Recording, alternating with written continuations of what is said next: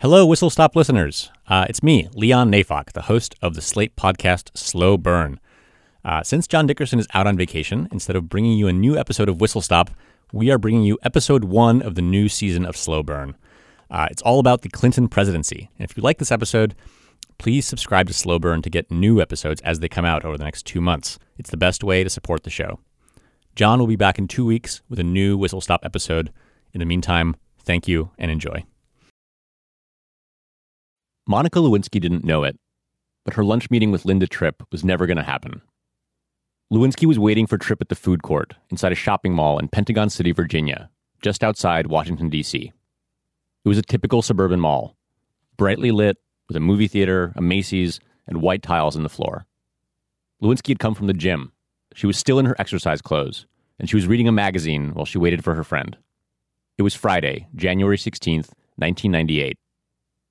Lewinsky was 24 years old. About 2 years earlier, she'd become involved in a precarious relationship with the President of the United States. As Lewinsky later told her biographer, her relationship with Bill Clinton had come to overwhelm her life. She found it hard to think about anything else.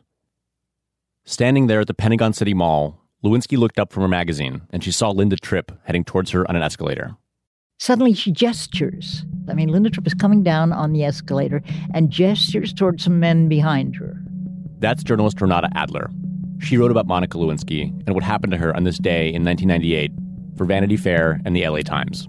And suddenly these guys apprehend her, and they keep saying that she's already in steep trouble with the law, and it can only get more steep unless she does as they ask.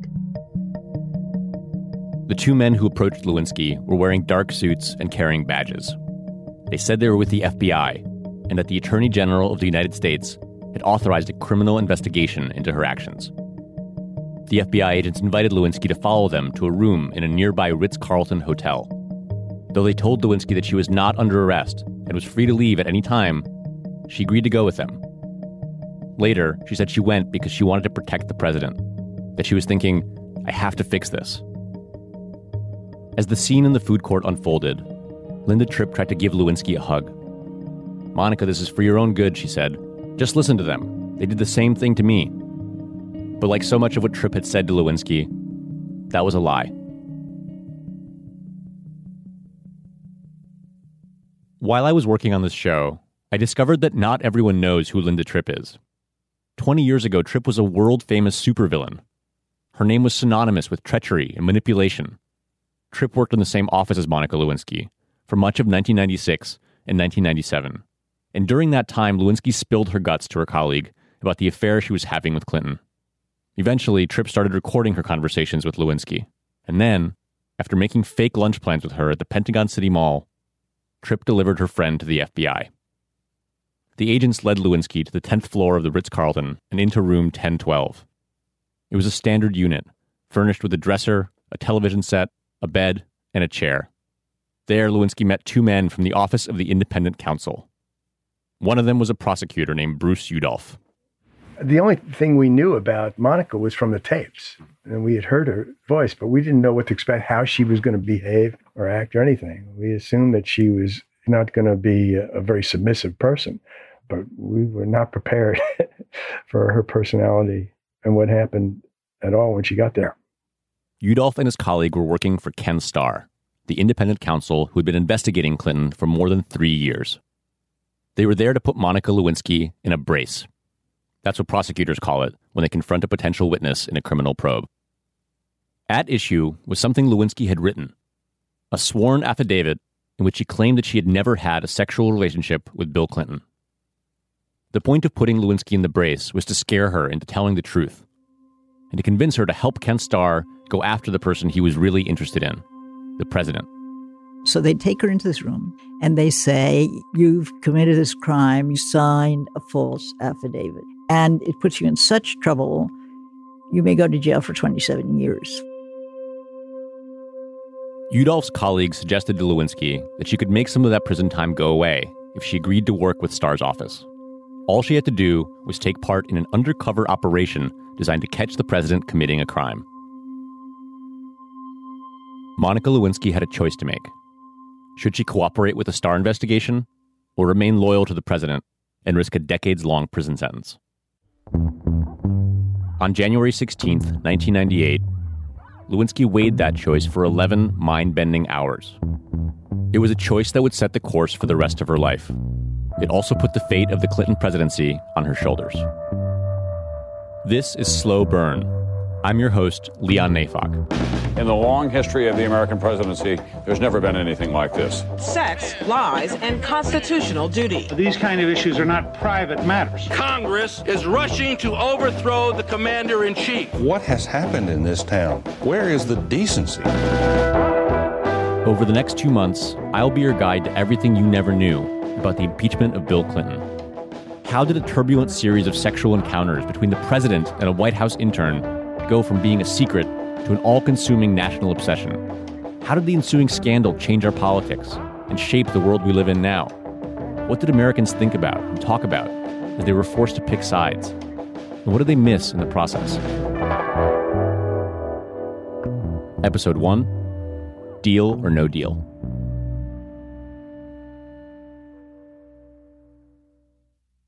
When Bruce Udolph joined the Independent Counsel's office in mid-1997, Ken Starr's investigation was focused almost entirely on money. Starr was interested in the Clintons' financial history, specifically something called Whitewater, the Arkansas real estate deal that has dogged President and Mrs. Clinton since they arrived in Washington. The special prosecutor has been looking into this case for... Udolph was 46 years old when he was recruited to join the Starr team. He was an accomplished investigator. He had built up an impressive record going after public corruption in Florida. Many of the lawyers working for Starr are some of the toughest prosecutors in the nation. Bruce Udolph nailed more than a dozen judges, mayors, and cops for corruption while U.S. attorney in Miami. Most of the politicians Udolph went after in Florida were Democrats. But Udolph didn't join up with Starr for partisan reasons or because he wanted to get Bill Clinton. Udolph was a Democrat himself. He had voted for the president. What attracted him to the Starr probe were the stakes. I mean, to work on a case involving allegations of corruption on the part of the president of the United States, I mean, it doesn't, if you're looking to have an impact, it doesn't get more impactful than that. But within 6 months of Udolph's arrival in Washington, Starr's team had received an astonishing tip from Linda Tripp. It caused the investigation to swerve into questions of presidential adultery and deception. Udolph was skeptical about this new direction. I mean, I went up there fully expecting to investigate the president's involvement or alleged involvement in a real estate deal that had failed. Basically a white-collar investigation. This is not necessarily something I signed up for. And it's not something that I feel terribly good about. Udolph wasn't crazy about the idea of putting Lewinsky in a brace, although he mostly kept his doubts to himself. Some of the more hard-charging prosecutors on the team already thought he was a softie. Later, they would put up a jokey chart on the wall of their office where he was labeled Commie Wimp. When Udolph suggested that it wasn't a good idea to confront Lewinsky with a group of men and no women, he was told that none of the women in the office were available. Udolph is in his mid-60s now. He lives outside Fort Lauderdale and works as a white-collar defense attorney. And he has a hard time talking about the Monica Lewinsky investigation. When I spoke to him in his office earlier this year, his face would toggle between friendly, cautious, and agonized, and he fidgeted with any small object he could get his hands on. As he answered my questions, there were times when Udolph would stop and think for a full 10 seconds, searching for the right words. This case involving Monica Lewinsky should have been dead on arrival. And it served no useful purpose. Udolph really hates that the Clinton-Lewinsky investigation happened. He hates what it put the country through. And he hates thinking back on that long, tumultuous day in the Ritz-Carlton Hotel that kickstarted the whole thing. Looking at Monica Lewinsky that afternoon, Udolph saw a young woman dressed in spandex and a t-shirt, fighting back tears and biting her fingernails.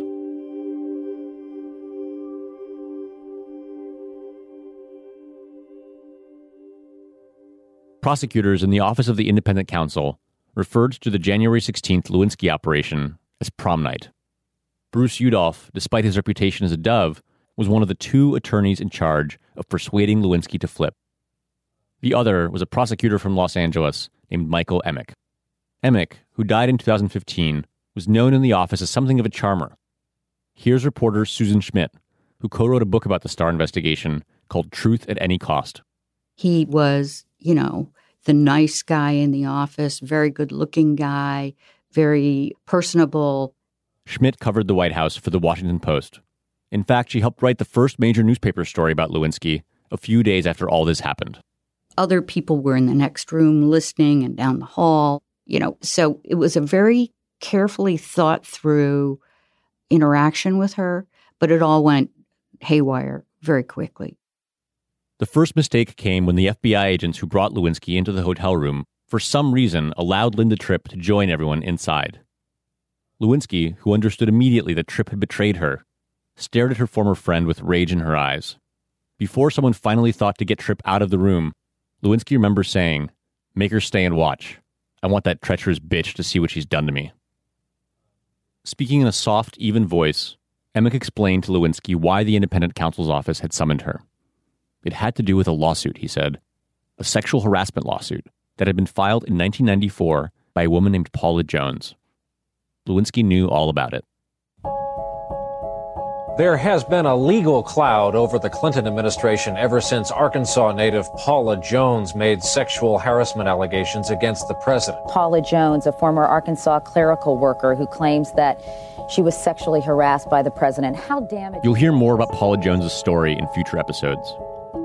The short version is that she worked for the state of Arkansas while Bill Clinton was governor. Jones alleges that in 1991, then Governor Clinton lured her to a private room at this Little Rock hotel during a state conference and made unwanted sexual advances. Here's what you need to understand about how all this fits together. Basically, 3 separate storylines converged to put Bill Clinton's presidency in peril. The first was Ken Starr's investigation into the Clintons' financial history and Whitewater. The president's biggest headache, Special Prosecutor Kenneth Starr's Whitewater investigation. The second was Paula Jones' sexual harassment suit. Paula Jones' sexual misconduct allegations against President Clinton continue to wreak havoc among members of the White House staff. The third was Clinton's relationship with Monica Lewinsky. We'll trace the origins of these 3 threads later in the series. For now, I'll just say that they started coming together in the fall of 1997, when Paula Jones's lawyers found out that Clinton was carrying on a secret relationship with a former White House intern.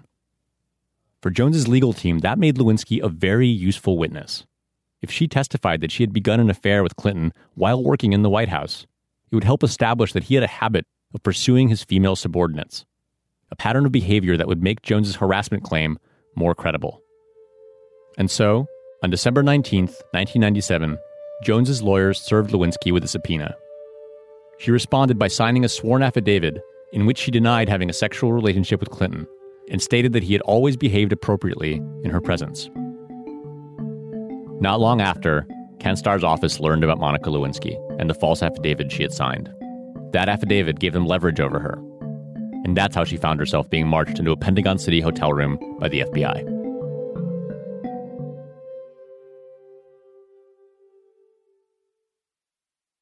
More after this break. Audiobooks are a great sidekick for summer activities like hiking, sunbathing on the beach, running, road tripping, enjoying downtime outdoors. As you probably know if you're a fan of slow burn, listening is a better way to binge content you love while doing things you enjoy. Audible has the largest selection of audiobooks on the planet, which lets you fill your summer with more stories. Audible helps you listen to more books by letting you switch seamlessly between devices, picking up exactly where you left off. Whether it's on your phone, through your car, from a tablet, or at home on an Amazon Echo, you can get through tons of books, hands and eyes free, while doing almost anything. Now, I recently read a new novel called Early Work by Andrew Martin.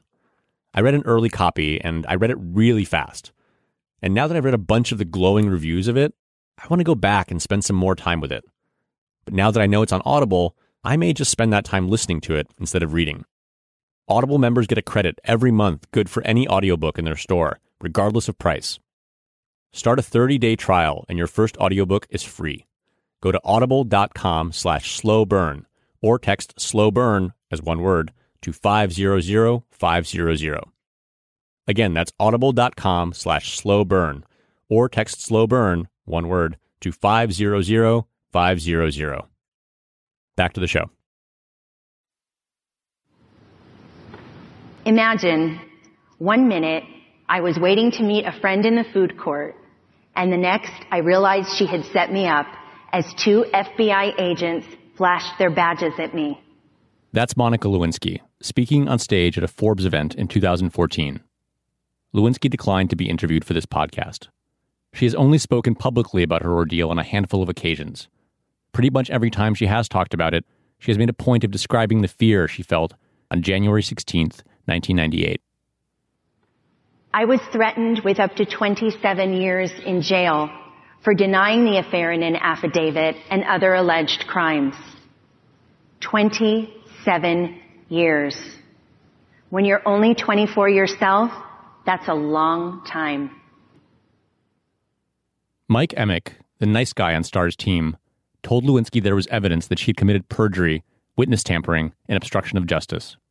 That she had not only lied on her affidavit, but that she had encouraged other people, including Linda Tripp, to lie on her behalf. Did Lewinsky commit these crimes? Technically, she might have. Look, I can have empathy for someone as a human being, and anybody can, but what she did was wrong and she got caught. This is attorney Steve Binhack. He served in the Starr team as a prosecutor alongside Bruce Udolph and Mike Emick. He passed through room 1012 several times on January 16th. So she was confronted with her conduct by federal prosecutors, FBI agents, and in no uncertain terms, Mike and Bruce told her that she had violated the law and that there was a criminal case that could be made against her readily. Again, all that may be technically true. But in reality, no jury was ever going to convict a 24-year-old woman for lying about an adulterous affair. Even the hardliners on Ken Starr's team had to know this.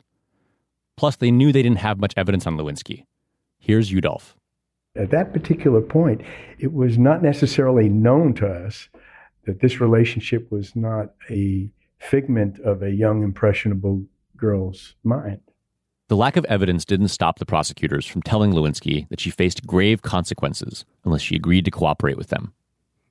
They told her that if she wanted to make a deal, she would have to move fast because her value as a witness would only go down. Lewinsky had a guess as to why the prosecutors were in such a hurry. Good evening. There's never been anything quite like it before. A president of the United States in the same room with a woman who has accused him of sexual harassment. As Lewinsky and just about everyone else in America knew, Bill Clinton was set to give a deposition in the Paula Jones lawsuit the following day. Jones's lawyers were going to ask Clinton all kinds of intimate questions about his personal life. It was a very big deal. This is a historic first. Never before has a sitting president had to give sworn testimony in a court case where he is the defendant. And it happens tomorrow morning in Washington. Lewinsky was right that the Starr prosecutors were aware of Clinton's deposition when they decided to schedule prom night for the day before. Given that Lewinsky's name was on the Paula Jones witness list, Starr could be pretty sure that Clinton would be asked about the affair, and it seemed likely that he would lie about it. Here again is reporter Sue Schmidt. The Starr people were thinking, just let him go into the deposition and he's free to tell the truth or not. If he's going to lie, so be it. Clinton's deposition was one thing hanging over the proceedings in room 1012. But the prosecutors had another reason to try to hurry things along. A reporter from Newsweek was getting ready to publish an article saying that Starr was looking into her affair with the president. The reporter had reached out to the Starr team, and he had told them that his piece would be going to press that weekend. The prosecutors wanted to secure Lewinsky's cooperation before that happened, because once her name was out in the world, she would be significantly less useful to them as a witness. What would cooperation look like? First, Lewinsky would have to tell the prosecutors everything about her relationship with Clinton, and she would have to agree to testify about it under oath. That was the easy part. The prosecutors also wanted her to wear a wire.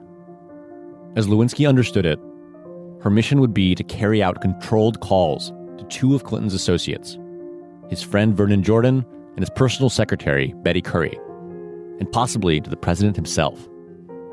The goal was for Lewinsky to get confirmation on tape that Clinton and his cronies had encouraged her to lie under oath in response to questions from Paula Jones's lawyers. When she heard Emick's pitch, Lewinsky panicked. She began shaking and sobbing so loudly that a member of Starr's team could hear her from the hallway. I thought she was petrified. I thought she was intimidated. I thought she was angry. I thought she was confused. And at times she seemed hysterical. Lewinsky cried out that her life was ruined, and she wondered aloud about what would happen if she threw herself out the window. Here's Renata Adler again. There are these guys, they're official guys, they're saying to her, we have enough to send you to jail. I mean, you say that to anybody, they're going to be terrified. I mean, who would not be scared by that? It was about 2 hours into prom night when Lewinsky said she needed to call her mom. By this point, it was starting to look like Mike Emick's good cop approach wasn't going to work. To ratchet up the pressure, one of the Star team's most combative prosecutors came into the room and told Lewinsky to knock it off with the indecisiveness. Lewinsky remembers him telling her, "Monica, we know you're smart. You're 24 years old. You don't need to call your mommy." But Lewinsky insisted.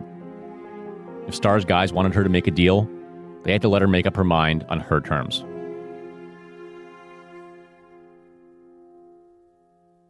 Lewinsky's mother, Marcia Lewis, lived in New York. As it happened, she was something of an aspiring gossip columnist. She had even published a juicy book about the world of opera called The Private Lives of the Three Tenors. For months, Lewis had been hearing about her daughter's relationship with the president. It worried her. When she picked up the phone and heard Lewinsky say, through tears, that she was in trouble with the FBI, Lewis said she'd be on the next train to Washington. The train ride would take at least 3.5 hours. In the meantime, all the occupants of room 1012 could do was wait. Soon the tension in the room gave way to boredom and restlessness. Someone turned on the TV. They're watching some Ethel Merman movie because every channel had cop shows. And Emick didn't want her to see these cop shows because they all involve snitches. He was thinking that that's going to, queer their efforts at cooperation. As evening fell, Lewinsky told the prosecutors she was feeling claustrophobic and that she wanted to stretch her legs. Emick and one of the FBI agents agreed to accompany her back to the Pentagon City Mall, where they could wander around a bit and get some semblance of fresh air.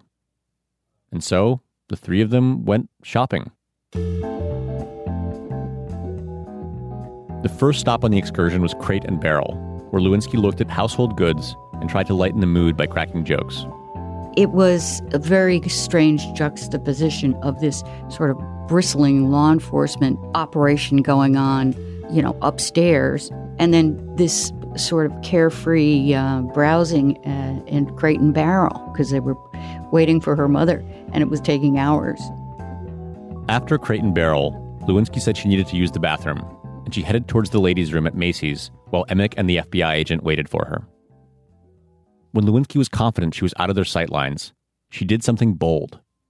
She went to a payphone and dialed the number for Clinton's secretary, Betty Curry. Curry was one of the two people Star's prosecutors wanted Lewinsky to set up. But Lewinsky thought of Curry as an ally. If she could get her on the phone, Curry could then get a message to Clinton and warn him about Starr so he wouldn't risk perjuring himself in his deposition the next day. As Lewinsky put it later, Betty was the only one that I knew I could call for 2 seconds and say something cryptically that I knew would get to the president. But as fate would have it, Betty Curry didn't answer the phone that day. Looking back on that moment, it's hard not to wonder how everything might have turned out if she had. If Curry had told Clinton that Ken Starr knew about the affair, would he have told the truth in his deposition the next day and avoided the accusation of perjury? But Curry did not pick up. And so Lewinsky, deflated, met back up with Emick and the FBI agent. By this point, it was almost 7 o'clock. And since there was still more time to kill and everyone was getting hungry, the trio got dinner at a restaurant at the mall called Mozzarella's American Grill.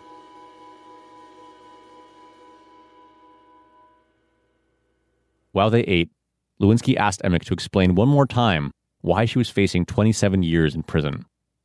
He ticked off the crimes she could be charged with on his fingers: perjury, obstruction of justice, witness tampering.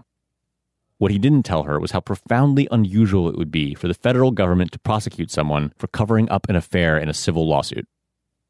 At the end of the meal, Lewinsky made a point of paying for her own food, as if to signal that she didn't want to be in the prosecutor's debt. Then, the group headed back to the hotel room and watched some more TV. Finally, a little after 10 p.m., a woman in a fur coat rang the doorbell. Lewinsky's mother had arrived. More after this break.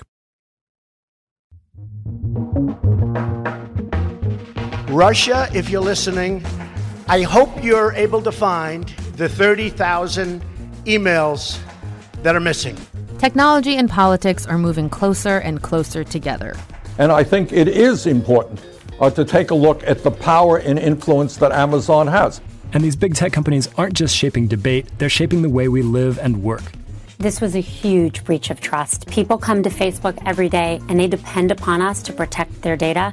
I'm April Glazer. And I'm Will Aremus. We're the hosts of If Then, Slate's new podcast that decodes the heavy tech news flying out of Washington, Silicon Valley, and beyond. Every week, we bring you up to speed on everything from the Russian hacking scandal to the machines that help decide your local voting maps. Find If Then wherever you get your podcasts.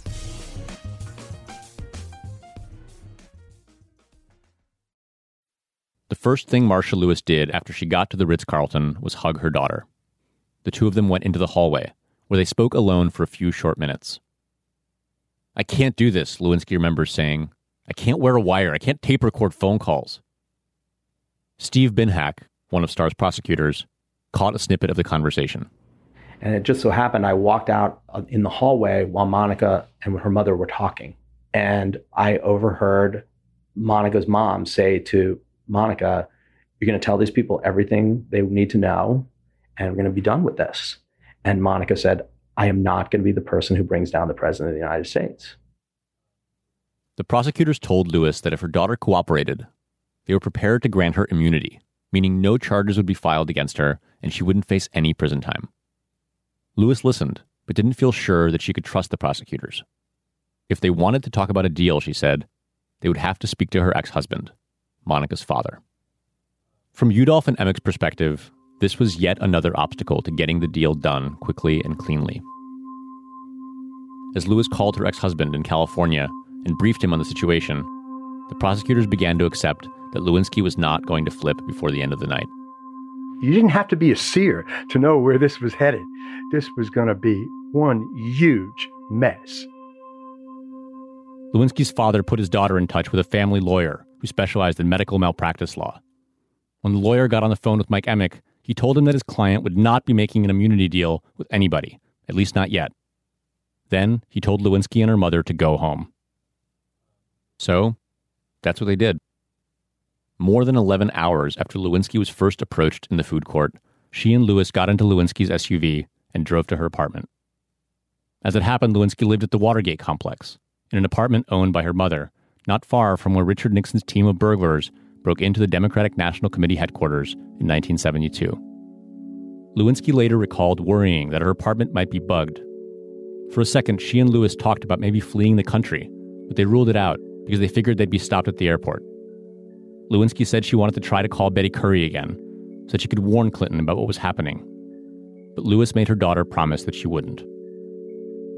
When they got home, Lewis was so worried that her daughter would try to hurt herself that she made her leave the bathroom door open while she took a shower. Meanwhile, Ken Starr's prosecutors wallowed in defeat. They were extremely depressed at the end of the night. They felt like their whole plan had failed. I mean, she'd gotten away. They didn't have a deal. The deposition was the next morning, and they came so close. Emick was cursing himself and so upset that he had not closed the deal. I just don't think they expected it to go the way it did. In the end, January 16th could have turned out a lot worse for the prosecutors. For one thing, they managed to keep their investigation under wraps until after Clinton's deposition. And when Paula Jones's lawyers asked Clinton about Lewinsky, he lied, just like the hardliners on Starr's team had suspected he would. But Lewinsky's refusal to cooperate and to wear a wire meant that the Office of the Independent Counsel would have to spend months trying to prove that the intern and the president actually did have an affair. They would interview scores of witnesses, dig through phone records, and pore over White House visitation logs. It was obvious right away that this process would irreparably transform Lewinsky's life.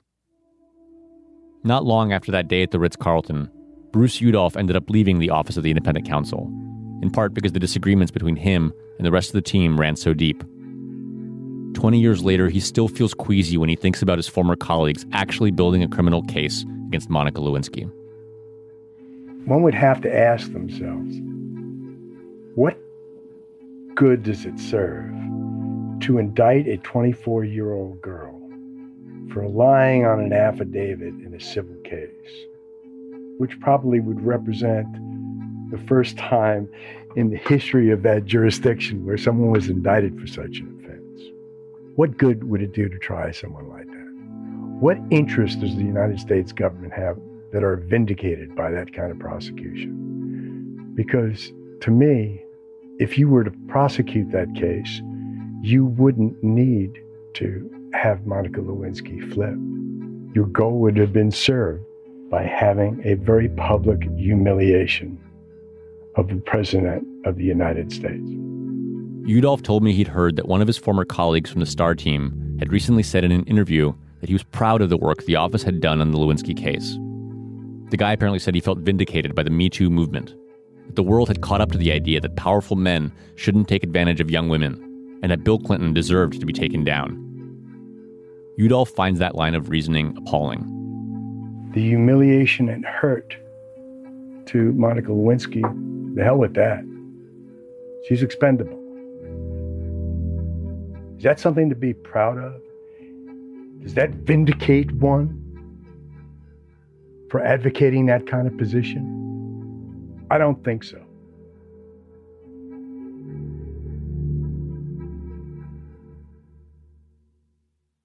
You don't have to agree with Bruce Udolph, but it's worth dwelling on his anger for a minute, because he's not the only one who's angry.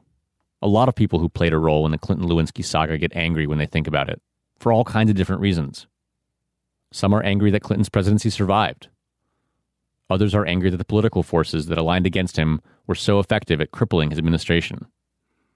And there are also a lot of people who are angry on behalf of Monica Lewinsky.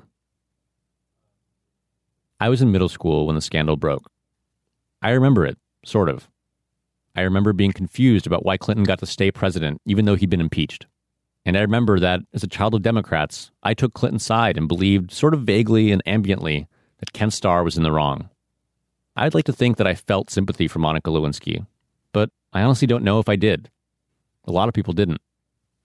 That's part of what I want to examine on this season of Slow Burn. I want to get into the minds of people who followed the scandal and talked about it and argued about it. And I want to try to figure out why they reacted to it the way they did. I want to think about how I would have reacted to it if I'd been able to process it then as the person I am now. I want to excavate the ideas that swirled around the Clinton saga. Ideas about sex and power and privacy and character. And I want to consider how those ideas have changed since the 1990s. Are we more enlightened now? Or is there something we're not appreciating about what it was like to live through this story in real time? The 90s were a transformative period in American politics. A time when the culture of no-holds-barred partisan warfare that we're all used to now first took hold in Washington. January 16th, 1998, represented a turning point in that era. You could argue that it determined everything that happened next. If Monica Lewinsky had agreed to cooperate that day, it's likely Ken Starr would have been able to seize the moment, and he would have sent an impeachment referral to Congress very quickly. Instead, it took him the better part of a year, and by that point, the shock of the scandal had worn off. It's possible that if the impeachment process had started sooner, while public outrage at Clinton's conduct was at its peak, the president would have been forced out of office. For Renata Adler, this is the part of the story that gets forgotten. That Monica Lewinsky's refusal to succumb to Ken Starr saved Bill Clinton's presidency. As scared as she was on that Friday afternoon, Lewinsky was unwilling to get wired up and sent off to spy on the president. That is where she comes through. I mean, as I can't imagine anybody else would. She just said no. I think there's an honesty, perhaps under everything else that there is in the way Monica Lewinsky presents herself. She doesn't disguise herself. I just think that's admirable. I just persist in thinking that's admirable. She didn't do it.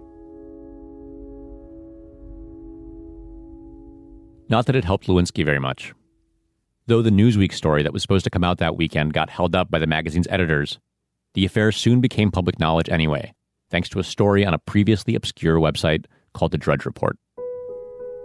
From there, Lewinsky rapidly became famous around the world. The president, the intern, the accusations, and the denials. Tuesday overnight, explosive news about the president. The center of the controversy, Monica Lewinsky. Lewinsky has been described by a number of sources as flirtatious and mildly obsessed with the president. One law enforcement source put it this way, quote, "We're going to dangle an indictment in front of her and see where that gets us." Tonight, the fate of this administration, how it will go down in history, is in her hands. Reporters started staking out Lewinsky's apartment at the Watergate. One day, her neighbor Bob Dole, the Republican senator from Kansas who had run against Clinton in '96, brought the reporters a box of donuts. Later, when Lewinsky moved out of the building, she sent letters to all the other residents, written on blue stationery, in which she apologized for any inconvenience she might have caused.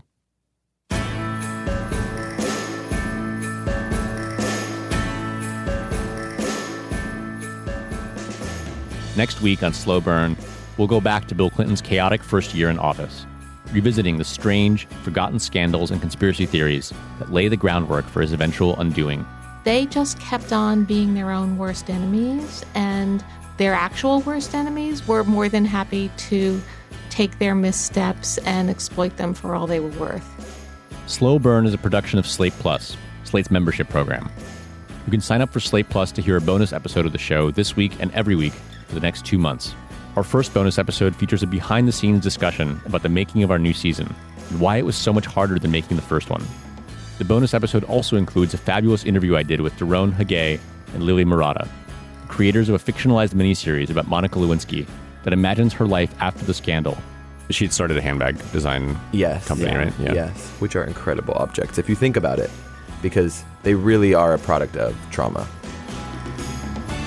This episode of Slow Burn was co-produced by me and Andrew Parsons, with editorial direction by Josh Levine and Gabriel Roth. Our researcher is Madeline Kaplan. Our theme song is by Spatial Relations, and this episode featured music by Wet, whose album Still Run is out now. Our artwork is by Teddy Blanks at Chips NY. Steve Lichtai is the executive producer of Slate Podcasts. Special thanks to the NBC News Archive, CBS News, and C-SPAN for the archival audio you heard in this episode. For script notes and all kinds of other help, we want to thank Ava Lubell, TJ Raphael, Faith Smith, Chow Tu, June Thomas, Ben Frisch, Mary Wilson, Allison Benedict, Mike Pesca, Jeff Friedrich, Willa Paskin, Carrie Baker, Alice Gregory, Camilla Hammer, Johnny Dock, Ben Kowalwer, John Liu, Mark Feeney, Todd Lippy, Ellen Horn, Avi Zettelman, and Julia Turner. See you next week.